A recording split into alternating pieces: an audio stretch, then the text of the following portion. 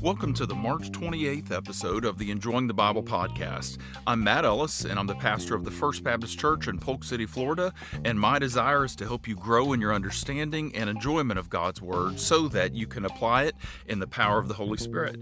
Today's reading is Judges chapter 4 through 6, and believe it or not, I am going to be brief. I will be brief on this one because yesterday's podcast was 50 minutes long. There was a lot of content, but I just want to give you a little bit of a breather today. So we're just going to look at these three chapters and do so fairly briefly in Judges chapter 4 through 6. You know how this works. If you've not read those passages, hit pause, go back, read God's Word for yourself, and then come back and listen to what I've got to say. But if you've already read those passages, let's get started.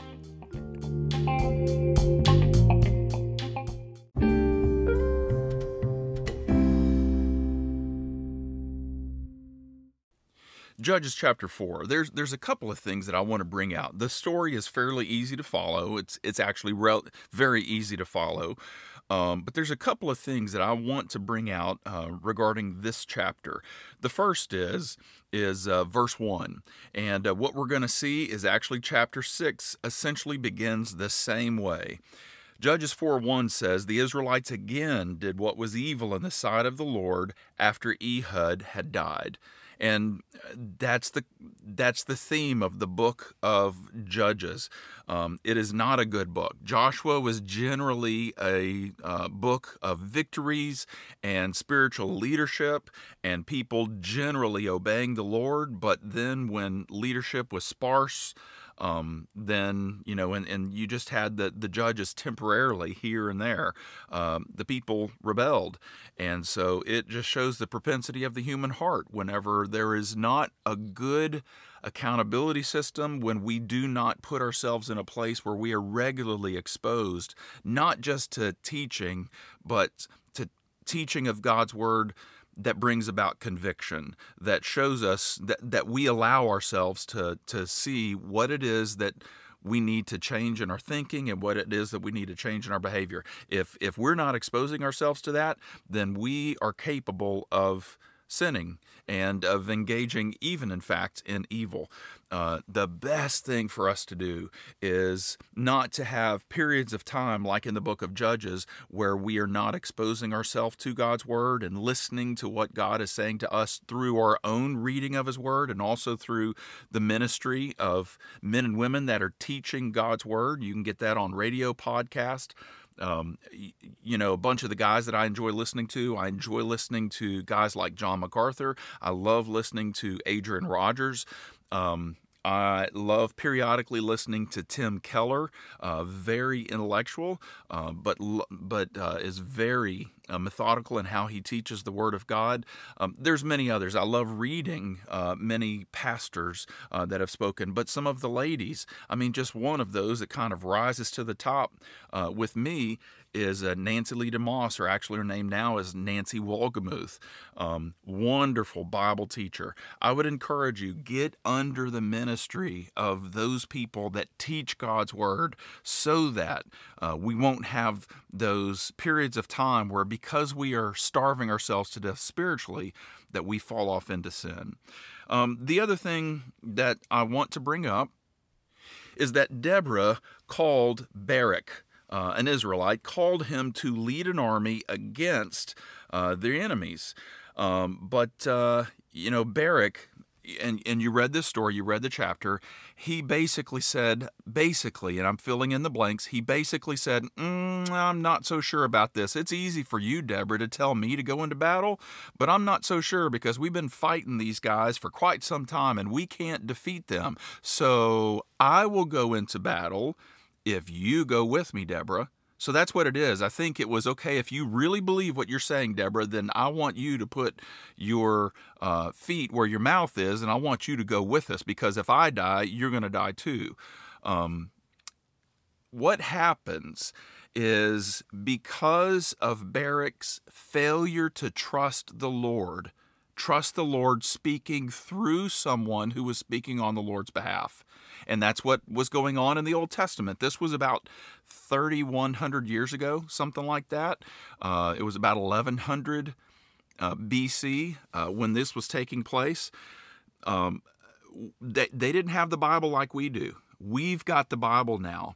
And so when God's word speaks authoritatively, and it always speaks authoritatively, and when the Holy Spirit drives some of those truths home to our heart, then we have the choice either to trust the Lord and change what it is that we're thinking or our behavior, or step out in faith to do what He's called us to do or He's calling us to do.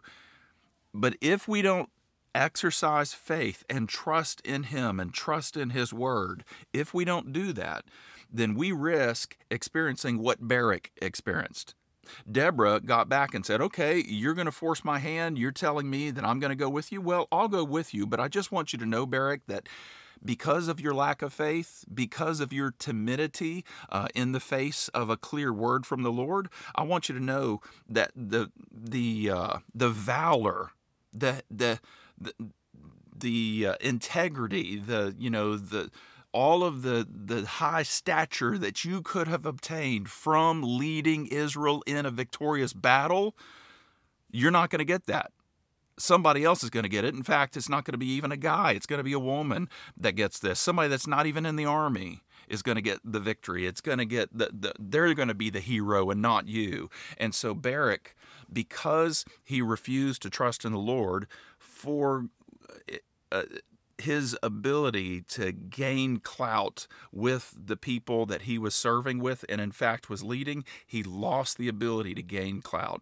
And so I want you to know that when God calls us to something, whether it is through His Word or whether we are so clear that it is something that He is impressing upon our hearts, maybe we're even talking to other spiritually astute people that we trust, and they are affirming that, yes, in fact, I believe God could be saying that to you, and so they're validating what we believe God's saying to us, then we have a choice.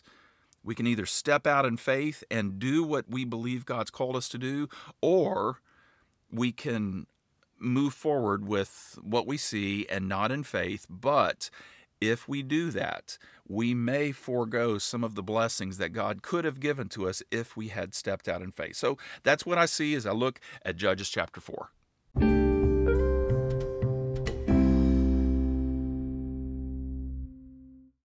Judges chapter 5. In this whole chapter, it's just Deborah's song. Deborah's song of praise. She just was so excited and so much in a celebratory mood of the victory that God gave them, that she broke out into a song of praise after Sisera had been killed by Jael, by a woman named Jael. One of the things that I see in this is that this song of praise could very easily have been Barak's song of praise. He, as the leader, could have broken out into a song of praise and, like David, written a poem that would have been a song that the Israelites sang. But Barak just kind of slips into the background.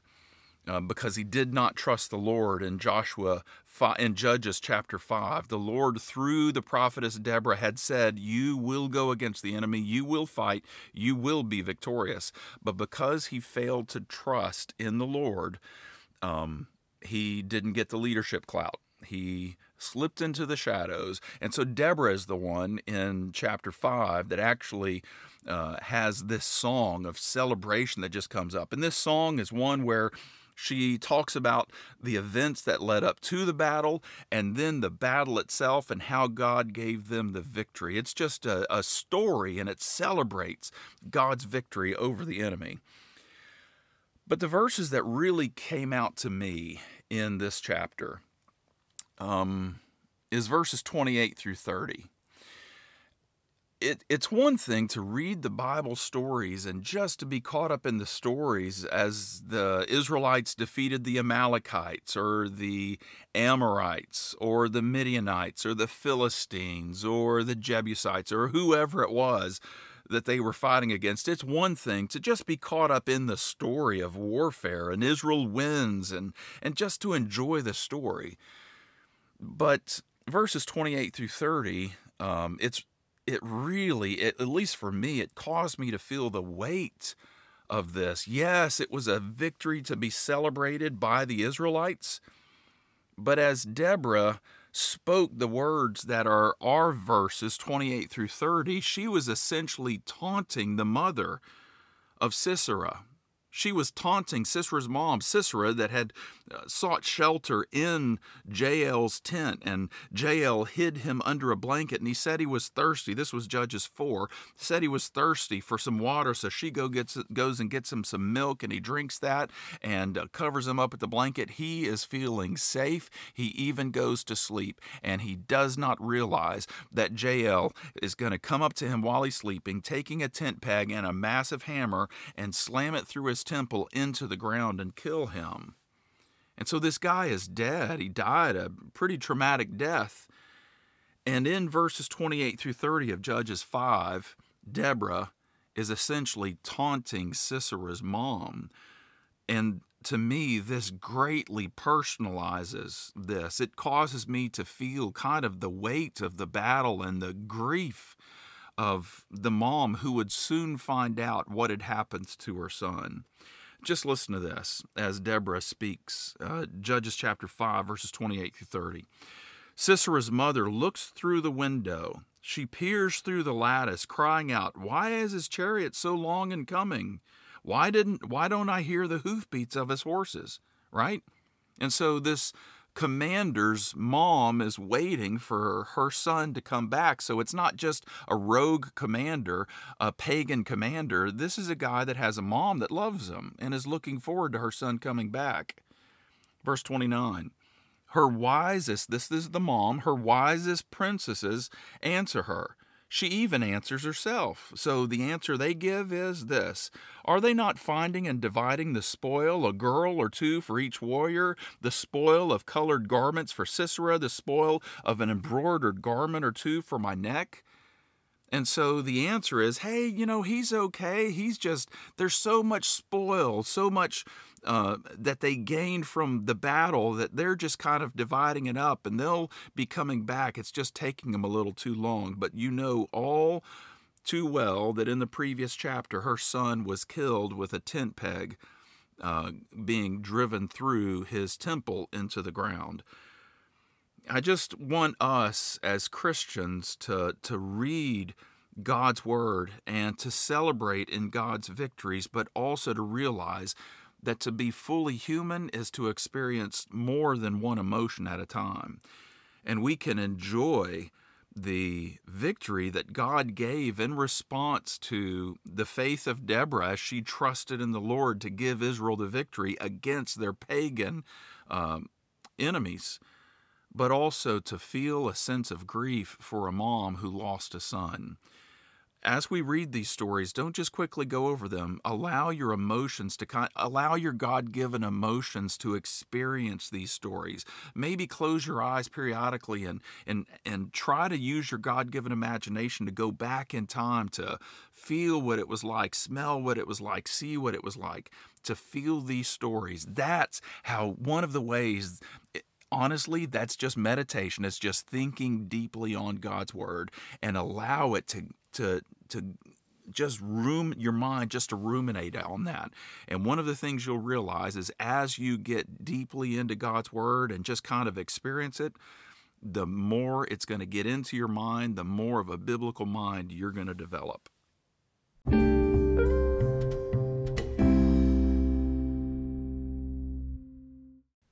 Judges 6. I just want to bring up a couple of things in this chapter. One is whenever we get to verses 11 through 24, I want you to know that whenever you see the phrase, the angel of the Lord, I want your antenna to go up.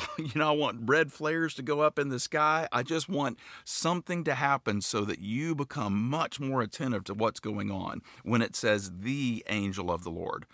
It's not saying an angel of the Lord in verses 11 and 12. It's talking about the angel. Not just any angel, it's the angel. Okay, so one other thing I want you to realize is whenever the word angel is used in the Greek, it's the Greek word in the New Testament, it's the Greek word angelos. I forget what the Hebrew word is for angel, But one of the things that I know is that in the Hebrew word that's used and the Greek word, angelos, that's used, both of those can refer to the created beings, angels, that we think of when we think of angels, but it can also simply mean messenger. And so I think that sometimes our translations, our translators, they mean well, but we're relying on people that are looking at a different language and they're having to make a judgment call on, okay, what word do we use? Do we use messenger? Do we use angel? What do we use here? And so they're having to make a judgment call. Well, I want you to know that it is so clear to me that in this text, this is not an angel. It is the messenger of the Lord, verse 11. Verse 12, the messenger of the Lord. Well, who is the messenger of the Lord? All you have to do is go 2 more verses, go to verse 14, and it doesn't say the messenger or the angel of the Lord. It says, the Lord turned to him and said, go in the strength you have and deliver Israel from the grasp of Midian. I am sending you. And so it says the angel of the Lord 2 times, and then it calls that angel, that messenger, it calls him the Lord. And so I don't believe the word should be translated angel. I believe it should be translated the messenger of the Lord. And who is the messenger of the Lord? Well, according to verse 14, it's actually the Lord. It's not some angelic messenger. It is the Lord himself. Who is that? When God sent someone to us in the New Testament, who was his messenger? It was Jesus, right? And so Jesus is the Lord too. And so Jesus is the one sent from God, and yet he also is God. And so I believe when you're looking at verses 11 and 12, and it's saying this is the one who is the messenger of the Lord, and then in verse 14, it actually calls him the Lord, I think you're talking about Jesus. This is one more instance where I believe Jesus shows up in the Old Testament. If you have been following the podcast for a while, all the way back to January, you know that there were many instances that I pointed out in the book of Genesis where it's obvious it was Jesus that showed up. It was obvious that it was Jesus that showed up. So this is what I want you to do. Anytime in the Old Testament you see it says the angel of the Lord, it doesn't necessarily mean it's Jesus. I just want you to be paying attention and look to see if the text validates the point that it is Jesus. It very well could just be an angel. But in many of the cases that I've discovered, the text bears itself out that it is actually Jesus that has shown up. The only other thing I want to bring up in this text is the fleece at the end of the chapter, verses 33 through 40. The Lord is saying, hey, I want you to go fight against the Midianites and the Amalekites and the people of the east that have come over to fight with you. Gideon, I want you to rally an army and I want you to go fight and you will be victorious. Well, Gideon is kind of doubting a little bit and saying, okay, Lord, I need a sign. I need validation that you are really, really, really going to give me the victory. And so, Lord, this is going to be what I do. I'm going to put out a fleece. And in the morning, I want the dew as it's come down. I want the dew to fall only on the fleece, but I want the ground all around the fleece to be bone dry. So the next morning he gets up, takes the fleece, he actually wrings the water out. It has so much water in it, and the ground around the fleece is bone dry. And so then Gideon says, Lord, let's do this again, only different. And he said, this time, tomorrow morning, I want the fleece to be dry and all the ground around it. I want the ground to be just drenched in dew, but I want the fleece to be completely dry. And so he gets up the next morning, sure enough, it's that way. The fleece and the ground, the fleece is dry, the ground is wet. Now, the reason why I bring this up is a lot of people, I haven't heard it too much recently, but I heard it, years ago in Christian culture. Many people were saying, well, I laid out a fleece before the Lord. No, you didn't. I laid out a fleece before the, and then they would proceed to talk about something where it wasn't difficult for this thing to happen. Whatever their, quote, fleece was, it wasn't difficult for that to happen.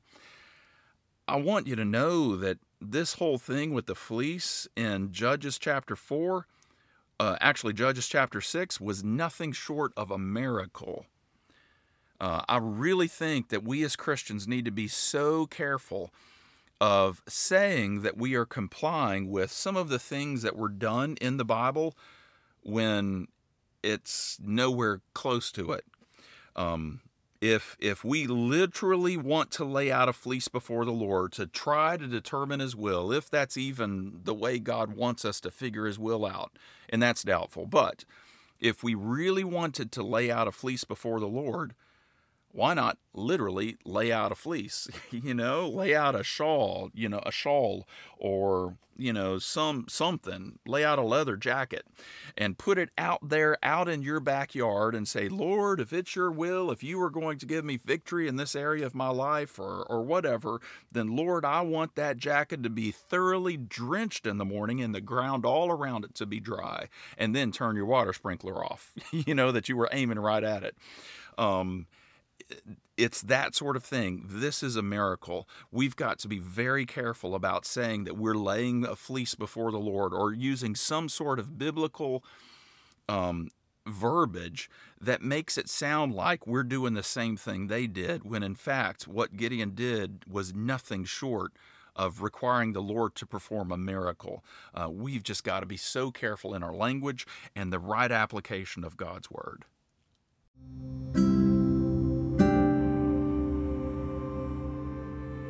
Let's pray. Lord Jesus, as we come to the end of our time together today, one of the things that we've seen in these 3 chapters, at least chapter 4 and chapter 6, is the lack of faith and a desire to know what it is that you wanted. But with Barak, he just wasn't content and just would not step out in faith. Gideon did, but he just needed a sign. Lord, I pray that you would help us to develop such a relationship with you so that we're sensitive to the promptings of your Holy Spirit and to grow in our knowledge of your word, so that when we are clear of what it is that you are wanting us to do, whether it's defeating sin or going to share the gospel with a friend or family member, or to put that resume in at another job, or whatever it is, if we believe that you are leading us, then we would trust you with that and not live in doubt. Lord, doubt can paralyze us. Fear paralyzes us. Help us not to live that way. Help us to realize, Lord, that it says in your word that without faith, Hebrews 11:6, without faith it's impossible to please you. In order for us to live in faith, to live in an attitude of trust, Lord, we need to know what your word says for us to do, and we need to have a relationship with you so that your Holy Spirit is able to speak to our heart and we're able to understand what it is that you're calling us to do, and then to have a knowledge of your word to know whether or not you have actually spoken that to us. But Lord, faith comes when we know you have spoken and then we just step out in obedience. Help us, Lord, to live lives of faith. I pray in Jesus' name. Amen.